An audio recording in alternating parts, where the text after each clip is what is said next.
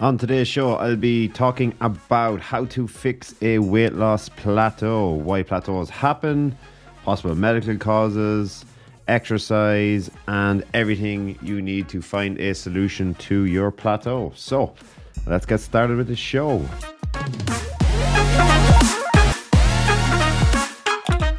Welcome back to a new week, everyone. And this week's topic is, as I said in the intro, how to fix a weight loss plateau. So if you've gone through the process and you've worked hard towards that goal of losing weight, and I'm sure varying degrees of success for most people, some people have discovered just how hard it actually is in order to lose weight, depending on, again, a couple of different variables. But just when you've started to see progress, your body starts to stop responding to the changes you make, or you've made, I should say, possibly in your activity levels or your eating style, or probably a mix of both.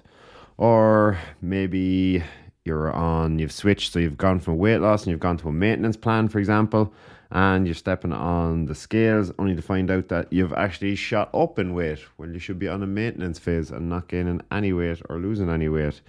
So we're going to address and look at some of the reasons why this plateau happens and try to give you a couple of solutions in order to fix these issues.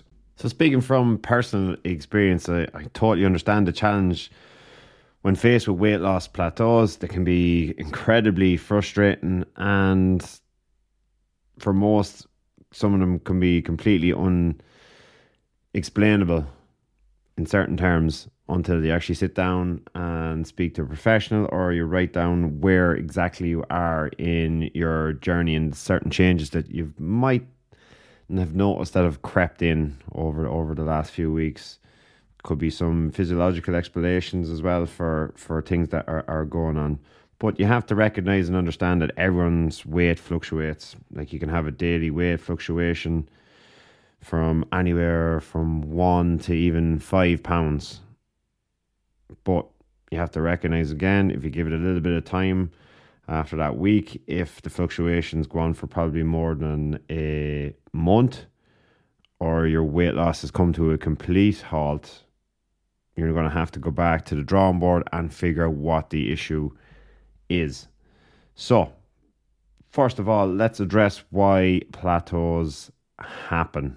And I'm going to give you a couple of different reasons why certain plateaus might possibly happen for you or have happened in the past, and the solution to these causes. So the first thing we're going to look at is your calorie consumption. Too few calories in particular. So you're obviously familiar with the term, it takes calories to burn calories. So when we decrease our food intake, it's going to lower our metabolic rate as a response. So if you're not eating enough calories, or you're inconsistent, your body and possibly your metabolism may respond erratically to these changes. So the solution, if you aim for a total calorie intake that's just slightly below your maintenance calories, you'll keep your metabolism in a higher gear. And that's why I often recommend working with clients that it's between 300 to 500 calories per day. And the reduction based around both exercise and from a reduction in calories from food intake.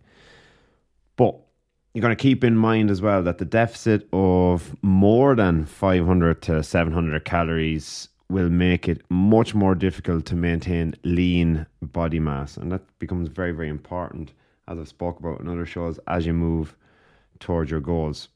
But again, we're going to have to look at that as from a person-to-person basis and recognize, and I have to point this out as well, that everybody's caloric needs are different based around a couple of different factors like gender, activity level, and your overall state of health is basically going to influence how many calories you'll actually need. So moving on from that, we're going to look at your possibly another issue in relation to experience a plateau would be the changing of your portion sizes. So Possibly when you initially changed your eating style, your meal plan, and looked at some habits and some goals, you may have possibly started to measure your portion sizes.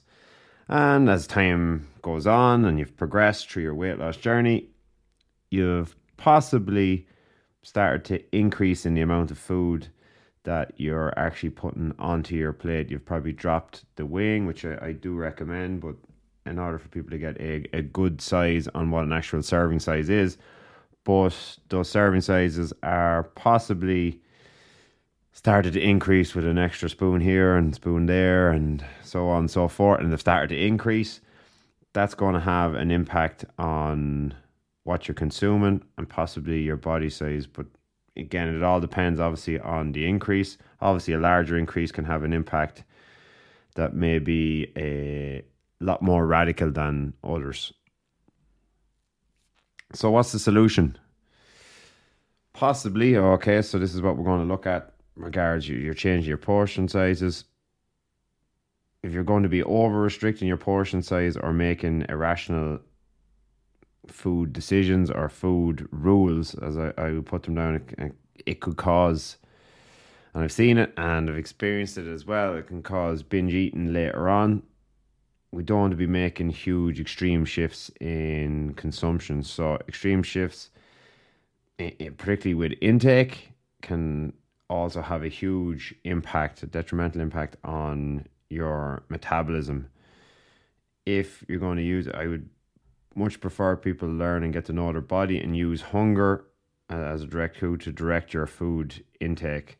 And again, give your body time to enjoy your food. And if you feel that you want more, then eat that little bit more. Again, you're going to have to listen to your body and do it in that proportion, as opposed to being very, very restrictive and placing these irrational food rules that, you know, people have, this all or nothing rule that applies. So that's a possible solution to the change in your portion sizes, or even revisit what you started with and go back and possibly start to weigh the food again to get a greater understanding of where you started and how to get back to where you were before. Moving on from there, possibly the biggest one I encounter working with clients, and probably the most obvious and the biggest cause for weight loss plateau, is faulty calorie counting. So at the beginning, you might have been tracking your daily intake or calories using the likes of MyFitnessPal, or possibly even just writing it down with a little journal. You start to enter foods then by memory, all right, or you've changed possibly a product, or where you purchase your food, where if you've changed to a different brand or even a different store, what you're picking up, you're still going off muscle memory and applying the same foods that you previously thought or you were previously eating, whereas there could be an increase in calories, or you've slightly changed the food itself, and just because it says chicken, you're applying a raw chicken breast to a breaded chicken fillet, for example, where there might be a particularly larger increase in foods. So, or for example, another one might be that you're just simply forgetting to add a food here and there, or you're eating on the go. It's very, very easily done. I've done it myself. If you're busy, you forget to add in foods or record them correctly, or you've miscalculated on portion sizes. So you do have to be very diligent when you're calorie counting in particular, and making sure that you're entering, 1, the correct product, 2, the correct size, and 3, entering all the food you're consuming throughout the day. So how can we go about fixing this, and what's a quick fix or a solution to it? One thing might be to simply have MyFitnessPal on your phone, put it on the main screen, for example, have it convenient. If it's really, really easy, like for particularly if you're buying products, for scanning barcodes, it's quick and easy so you don't forget. Or even if you just kept the product label, for example, and then you could just scan it after. So it takes all that work out of actually having to sit down and look at the calories and write them all out. If you were recording it from a journal, for example, you could also, I've done this with clients, where you can set little reminders just throughout the day, or even in the evening in particular when you know you're home. So depending on what your work schedule is, if people are working the normal 9 to 5, for example, and your last meal you know you're going to be consuming around 8 p.m, as an example, you might just set a little alarm around 8:30 when you're sitting relaxing, just to see if you've entered all the food that you've consumed throughout the day, and to upload all that information into whatever tracking app that you might be using. From there, it leads us in nicely into one possible reason is too many calories. So you have to look at it from the perspective, if you've lost weight very, very successfully up to this point, the number of calories you need to eat every day has probably started to decrease. So as your body gets lighter, it requires fewer calories, particularly to move throughout your daily activities. So there's going to need to be an adjustment made. So the solution we're going to work with here would be to go back, reevaluate the number of calories you need to eat in order to lose weight. And that might be to go back to the fitness professional, the gym instructor or PT or nutritionist that you've worked with. Even if you've not worked with them in the last number of weeks, look for some advice. Try not to make these adjustments on your own, because they can be detrimental. People can reduce calories far too much. They'll be able to give you a better picture or a little bit more advice on where you need to go from here, because you could be, I see it a lot, you could be very much overestimating how many calories you could be burning even with exercise as well. So you're going to need to be honest and realistic about your activity levels over the last number of weeks and why you might have been experiencing your plateau. Another common reason why you possibly experience a plateau is that your body just simply adapted. So at the particularly at the beginning, your body will begin to make a lot of changes, and we sometimes kind of in the industry that these are beginner gains, because at this stage your muscles are rebuilding themselves, and this is a process that's going to require a lot of calories. But like everything you do, you're going to become more efficient. The better you get at, the more you do, and the exercise that you're performing in your workout are going to require less calories to perform them. So what might the solution be to this? Very, very simple. Again, it should be obviously part and parcel, depending on if you're not working alone, it should be part and parcel of the program that you're working with, particularly if you're working with a professional on this. You mightn't be so sure yourself. So what you need to do is make sure that your body doesn't have the time to get used to or adapt to the program. So what we're going to need to do is change something. Change the intensity, change the duration, the frequency, or even the type of exercise. You know, you might want to mix things up. Throw in some interval training, for example, instead of steady state cardio, just to mix things up and to challenge the body. It might be a different workout. It might be you're going heavier. You're different training techniques. You might do drop sets, supersets, forced reps, whatever it might be. Obviously, these are all dependent on your age and where your starting point is and where you're at right now. So, again, add some variety, push the body on, and create that overload, which is going to be key to prevent you from adapting and experiencing that plateau. Two other possible reasons why you might be experiencing a plateau. One is exercising too much, and the other is exercising too little. So, when it comes to not exercising enough, what we're talking about here in particular is really kind of compensating for your workouts. So you've actually gone and physically done your workout, but you're kind of compensating really by spending the rest of the day sitting at a desk or just lying on the couch if it's a day off. Because if you're sedentary for most of the day, you'll miss out on a lot of calories you could possibly be burning. I'm not saying you have to go and do a workout, but we talk about your NEAT and your non-exercise activity thermogenesis.